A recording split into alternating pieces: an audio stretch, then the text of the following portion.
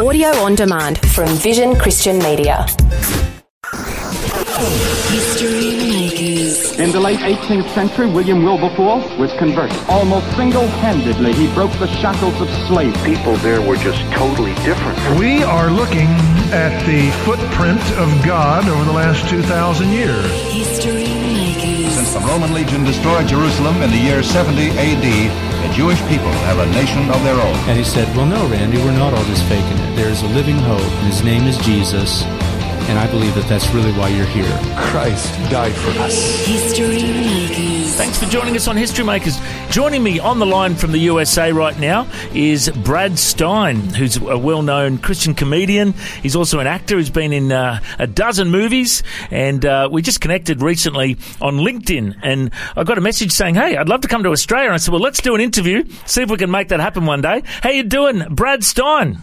Well, I am doing great. I can't imagine where else I'd rather be than down under. You have a completely different constellation than what we have, so I feel like I'm in another world when I go down there. It's like, this is wrong. Something is not right about this. This is not real. You guys are like in another dimension. So, yeah, it's always been an enjoyable experience to be literally as far away from everybody I've ever known in my life when I go to there. It's like going to space, literally. So, yeah, you guys have an amazing country. Well, we'd love to have you come and visit sometime and maybe pop into the radio station. And, I've been a big fan of yours for a while. And when we connected, I thought, I've got to interview this guy. I've seen you in movies like Christmas with a capital C. I also watched a movie called The Secret Handshake recently, which you're in.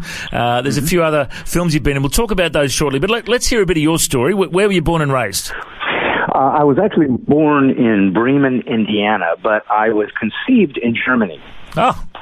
So, yes, my father was actually in the Army, and he went off to Germany. And my mother, these are, young kids in the Midwest of the U.S. back in the 50s, so it's kind of like living in, like, Uluru or something. Mm-hmm. It's in the middle of nowhere. So, and my mother went to visit him, and apparently they couldn't find anything interesting to do in Germany, so they ended up having me, conceiving. So I'm actually German, yeah. So that's why I probably was fed strained bratwurst when I was a baby, because it seemed to be the best fit for me. But I was born in Indiana, so I don't know how familiar your folks are there of the states, but there's 50 of them, believe it or not. And one of them happens to be this place called Indiana. But then we moved when I was 9 to California, and I spent most of my life there. And now I live in Nashville, Tennessee, so I've been all over the place. And tell us about your faith journey. Did you come to Christ at a young age? Or? I did. I came to Christ when I was 9. Mm-hmm. And when you come to Christ that early, you know God a long time, but it makes a really boring testimony. That's what I discovered, because I longed to have a good testimony, like I would see people come up, on that special Sunday night to talk about what God did. Yes, I was addicted to heroin, and the Lord freed me. And I'd be like, oh, if I was addicted to heroin, that's a great testimony. I didn't get that. I had nothing. It's like people, I was a prostitute, and the Lord freed me. Oh, I could have done that. I didn't get anything. I was 9. I had to actually manufacture my testimony to sound cool. Yes, I used to have difficulty with long division, and the Lord freed me from my mathematical shackles. So I had to literally make it up and coveted other people's testimonies, which I think is 2 cents, actually. So I had a lot of problems. But, I will say this. Growing up in the church is good. You know God. You know who He is, His stories. You grow up with that tradition and that DNA. But it did, have an effect on me as I got older and moving into adulthood. And I did have a prodigal journey, which I come to find is not uncommon, unfortunately, with people that are sometimes raised in the church. They almost feel like, are you sure this is this is right? I never tried anything else. You sure? And it does seem to sometimes, not always, lend itself to sort of almost questioning things. But I think there's a good part of that in that there comes a place where God's almost like asking you, is this real, or is this just some sort of tradition that you've acquired because it's what your parents, taught you, or the friends that you have in the church that you go to? And so I feel like there is a value to having to kind of come to that sort of personal experience outside of the influence of your family, because ultimately when we face God, we always do it alone. Nobody goes with us. Everybody will stand in front of the Creator and deal with how they had a relationship with Him, or if they did or if they didn't. So I think that was definitely eye-opening for me, and it did help me get much deeper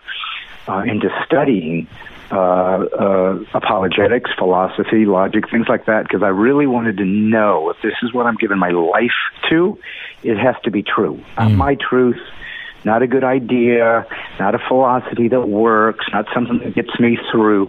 It has to be true, immutable truth, transcendent truth. And so that's really what actually helped drive me to an even deeper faith, was, sort of those experiences through my young adulthood. And tell us how you got into comedy. Did you have a career before that, or did you just start cracking jokes at school? How did you get into it? Yeah, well, of course, that wasn't my first choice. I actually wanted to get into fiberglass insulation. That's an exciting field, and there's a lot of people that just simply are not really giving it the respect it deserves.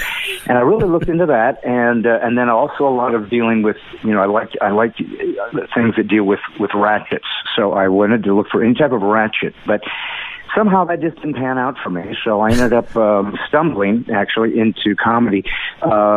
I actually was a magician. I was a close-up magician when I was a teenager. I learned sort of the card tricks and all this and that, and was fascinated by that. And it also gave me an opportunity to perform. I had a very natural gift to stand in front of an audience. I loved it. I mean, in school, when the teachers say we're going to have an oral exam and everybody was passing out and, weeping and gnashing their teeth, and I'd be like, oh, how much time do I get? I can't wait. So obviously something, about my personality just lent itself to that. My father, by the way, was in community theater, and he had a band, a small band, and so forth. So I kind of grew up around that. I had a family, still do. We're in the carnival, so I just had a pretty eclectic life, and so I was drawn to acting, but also the magic. And the magic actually came out funny. When I would do tricks, I just kind of would joke around, is the way I would deliver it. I wasn't like the Mr. Mysterious guy. It was more just fun and funny. And that led me to comedy club, where I realized I could have more opportunities to work, so I would do comedy magic. And I began to really appreciate stand-up comedy. I saw how difficult it was, how intellectually robust and artistically challenging it was, and it just really began to connect to me. Like, I want to see if I can go up there without any of these magic props and just have a mind, a mouth, and a mic, and see if I can do this. And that really was my sort of inspiration. And that's how it sort of evolved into comedy full time. Now, I was a Christian, so even when I was in the nightclubs, I was clean. I didn't use curse words. I didn't use gratuitous sexual references, which unfortunately is pretty much how you see in comedy now. It's really just gone totally blue, it seems, as the norm. But at that time, I wasn't going to compromise those things, but I did have to strategize as to how I would compete against those who used the language and so forth. So it did teach me about body language, about facial expressions, about energy, about vocal dynamics. There's all of these other sort of qualities that I had to pick up as a performer to be able to enhance the comedy and make up for, the fact that I wasn't going to be doing the F-bomb, like everybody else and so forth. So I think it also made me a better writer. So clean comedy is much more difficult to write than dirty. So I think it made me a better writer. And you've been featured in the media in so many places. I know you've been a regular live social commentator on Fox and Friends. You've been on the New York Times, LA Times, Wall Street Journal, USA Today, most of the TV networks. You've done so much. And really, it all started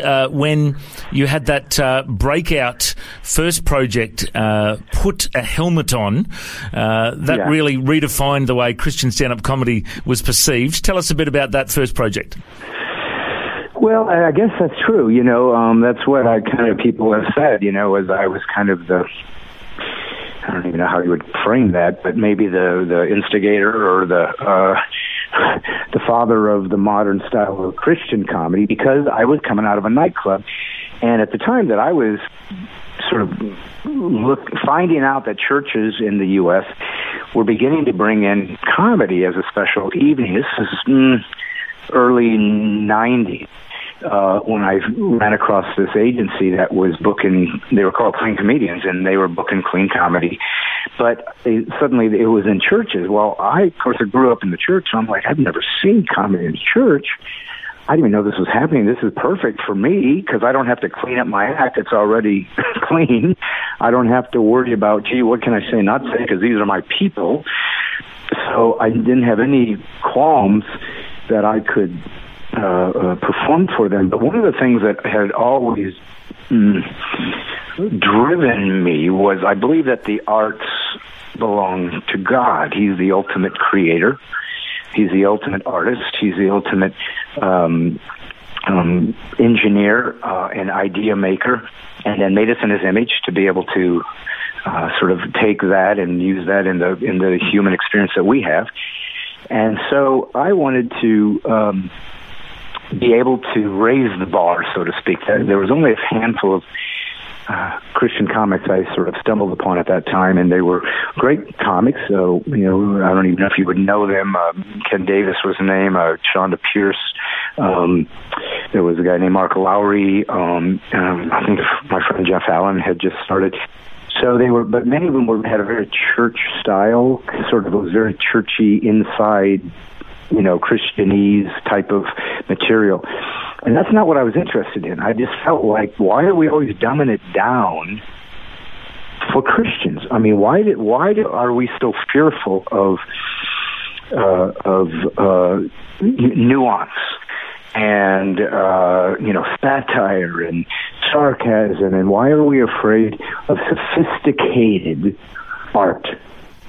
Why do we feel that somehow that's going to, either not be necessary as long as I have the right heart, or that maybe I just didn't have the goods, and I just felt like Christians should have the best of everything because we believe in the Creator of all these gifts. And so, why isn't the world coming to us and saying, how do you do it like that? Why aren't we leaving the Sistine Chapel as our legacy like we used to? And so that's kind of where I was at. I was like, I want to see comedy with Christians, my own people, the way I would want to see it.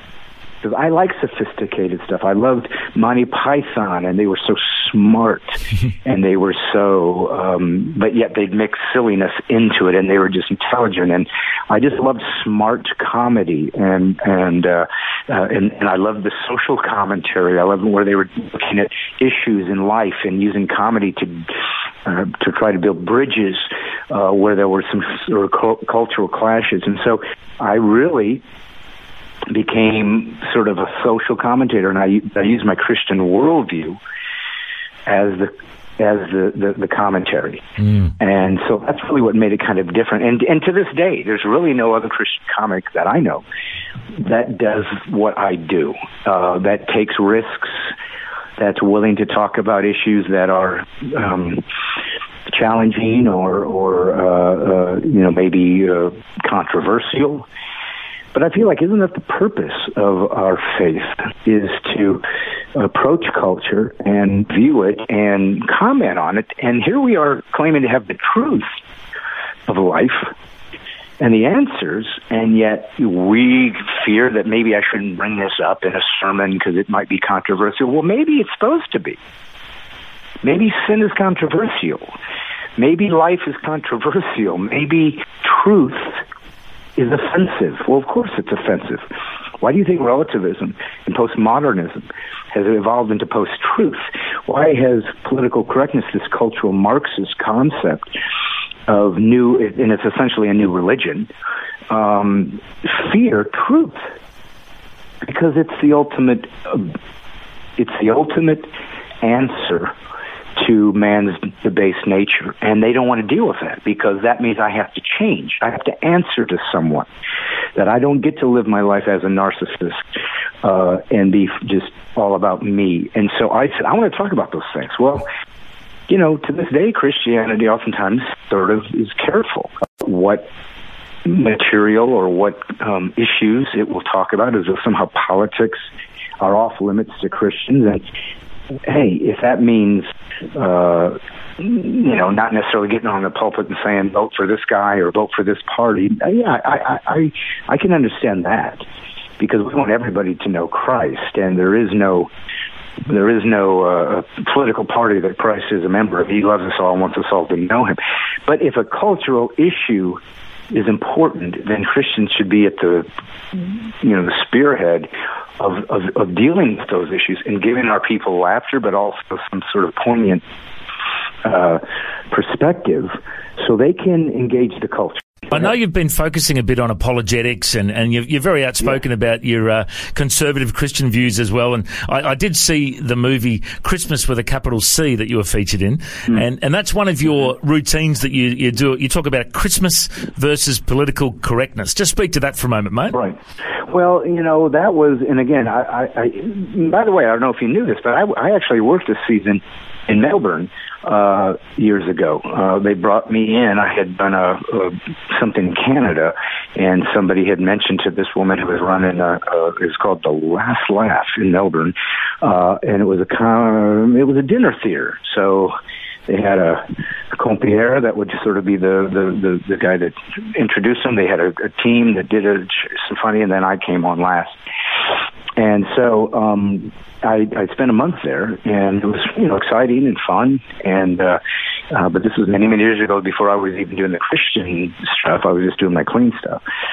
But I'm not sure, you know, what the climate is like in Australia politically, or how you deal with correctness, or what type of you know, what is the tone of the people there when it comes in regards to this. So I know that was a fairly unchurched there, but to me, what was interesting about Christmas with a capital C was it was dealing with a cultural issue in the U.S., which was saying Merry Christmas. As foolish as that sounds, like how can that possibly be offensive? It was. People didn't want someone to sort of be able to say Merry Christmas as though somehow that would offend somebody that didn't believe in Christmas, or didn't believe in Christianity or in Christ, or what if there was a different religion? And I'm always like, are you kidding me? If somebody said, you know, Happy Hanukkah to me, I'm not Jewish, but I would feel like they gave me a gift. They were being kind to me. Yeah. Like, thank you very much. Merry Christmas to you. You know, Happy Ramadan. Thank you. Happy Christmas. Who cares? We're all sort of saying this is where I'm coming from. But that's what happens when people control truth, because it's actually control of the language. Whoever controls the language controls the people. They control the culture. So if I can begin to demonize a particular language, word, or idiom, or sort of a cultural, tradition even, I can begin to change how people view that and what respect or dignity is or isn't given to it. So it's really an attack on Christianity, because the West's view of morality and how it saw the world and what changed the world in the West was Christianity. The East didn't have that, of course. So they have to destroy the underpinnings of our moral structure if they're going to recreate the West in their own image, which means Christianity has to die. So that's why the words are going to be attacked, the ideas are going to be attacked. So this was a simple story of a mayor in an Alaskan town that just wanted to put up a Merry Christmas sign and a nativity scene next to the bank, and somebody complained. They said, hey, I don't want this on, public property. I pay taxes, and this is a separation of church and state. And so that was what the story was about, was how do you as a Christian negotiate the legal rights that you've been given based on whatever country you live in and whatever the laws of that nation are, and your faith as far as how do you stand up for your rights, but also stand up for your faith in trying to be loving and kind and considerate of others. So I felt like they didn't try to make it too simple. They didn't try to tie it up in a bow. They showed there was a conflict, that people were trying to understand, what does this mean? Where are we supposed to be in this kind of a world as Christians, and how should we behave, and what is really more important, that we get to say Merry Christmas, or that we just act like Christians, and maybe that's more important. So I felt like that was what I enjoyed about it, that they really didn't try to make it simple. And you're right, the comedy, I was the first person hired for the film, because it was based off of a song, Christmas with a capital C, that a music group, Go Fish, had done, and they had sampled some of my comedy from Put a Helmet On, that was about Christmas, and not saying Merry Christmas. So, right, okay. Anyway, that's how it all kind of came about. So people that are familiar with my comedy, if they see that film, can see little inside jokes that I threw into it, where they can kind of see, even though I was playing a character, I wasn't playing that time, they hear me say a few things and do a few things that if you knew my comedy, say, okay, that came from his routine or whatever. So that was kind of a little inside joke I threw in for my fans. But I thought it was a pretty good story, and it was filmed in Alaska, so it was beautiful scenery. And I felt that it really it told a pretty good story. Well, it's great to hear a very talented comedian like yourself standing up for conservative Christian values and speaking up in your comedy. And once again, if you want to see any of these movies, Christmas with a capital C, Sarah's Choice, a great pro-life movie. There's Brad's... That was with Rebecca St. James. That was with one of your Aussie sisters there, Rebecca St. James, who's a friend, and her brother Joel. That's right. Just did a film not too long ago. He's a friend of mine too. We go to the same church. Oh, very cool. All these Aussies. Yeah. Also, Brad's original DVD, Put a Helmet On, from 2003. Other movies like I saw a really good one recently called The Secret Handshake, which features Kevin Sorbo, former Hercules actor. Yeah. Lots of great films, and all the details are at bradstein.com. And, mate, we'd love to have you come down under and visit us one day. Make sure you come and visit the land down under. We'd love to have you one day, hey? Well, I would love to. I've got a brand new show that deals with apologetics called The God Experience. So I always thought if there was a way to get down there, and maybe some churches would be interested in that. I don't know if comedy is something that they even do in churches in Australia, but I'd sure love to give it a shot. I think it could be something fun. So I'll leave it up to you to get me that boat trip. The boat trip, all right. Mate, thank you once again. I reckon you're history maker, Brad Stein. Thanks for joining us. Yes, sir. God bless you. Thanks for joining us on History Makers. If you'd like to listen to this interview again, just go to historymakers.tv. There you'll find links to Facebook, Twitter and Instagram. You can subscribe to our iTunes podcast or check out our YouTube clips. History Makers is a faith-based ministry, and we appreciate all of your support. The vision of History Makers is to share the good news of Jesus all over the world.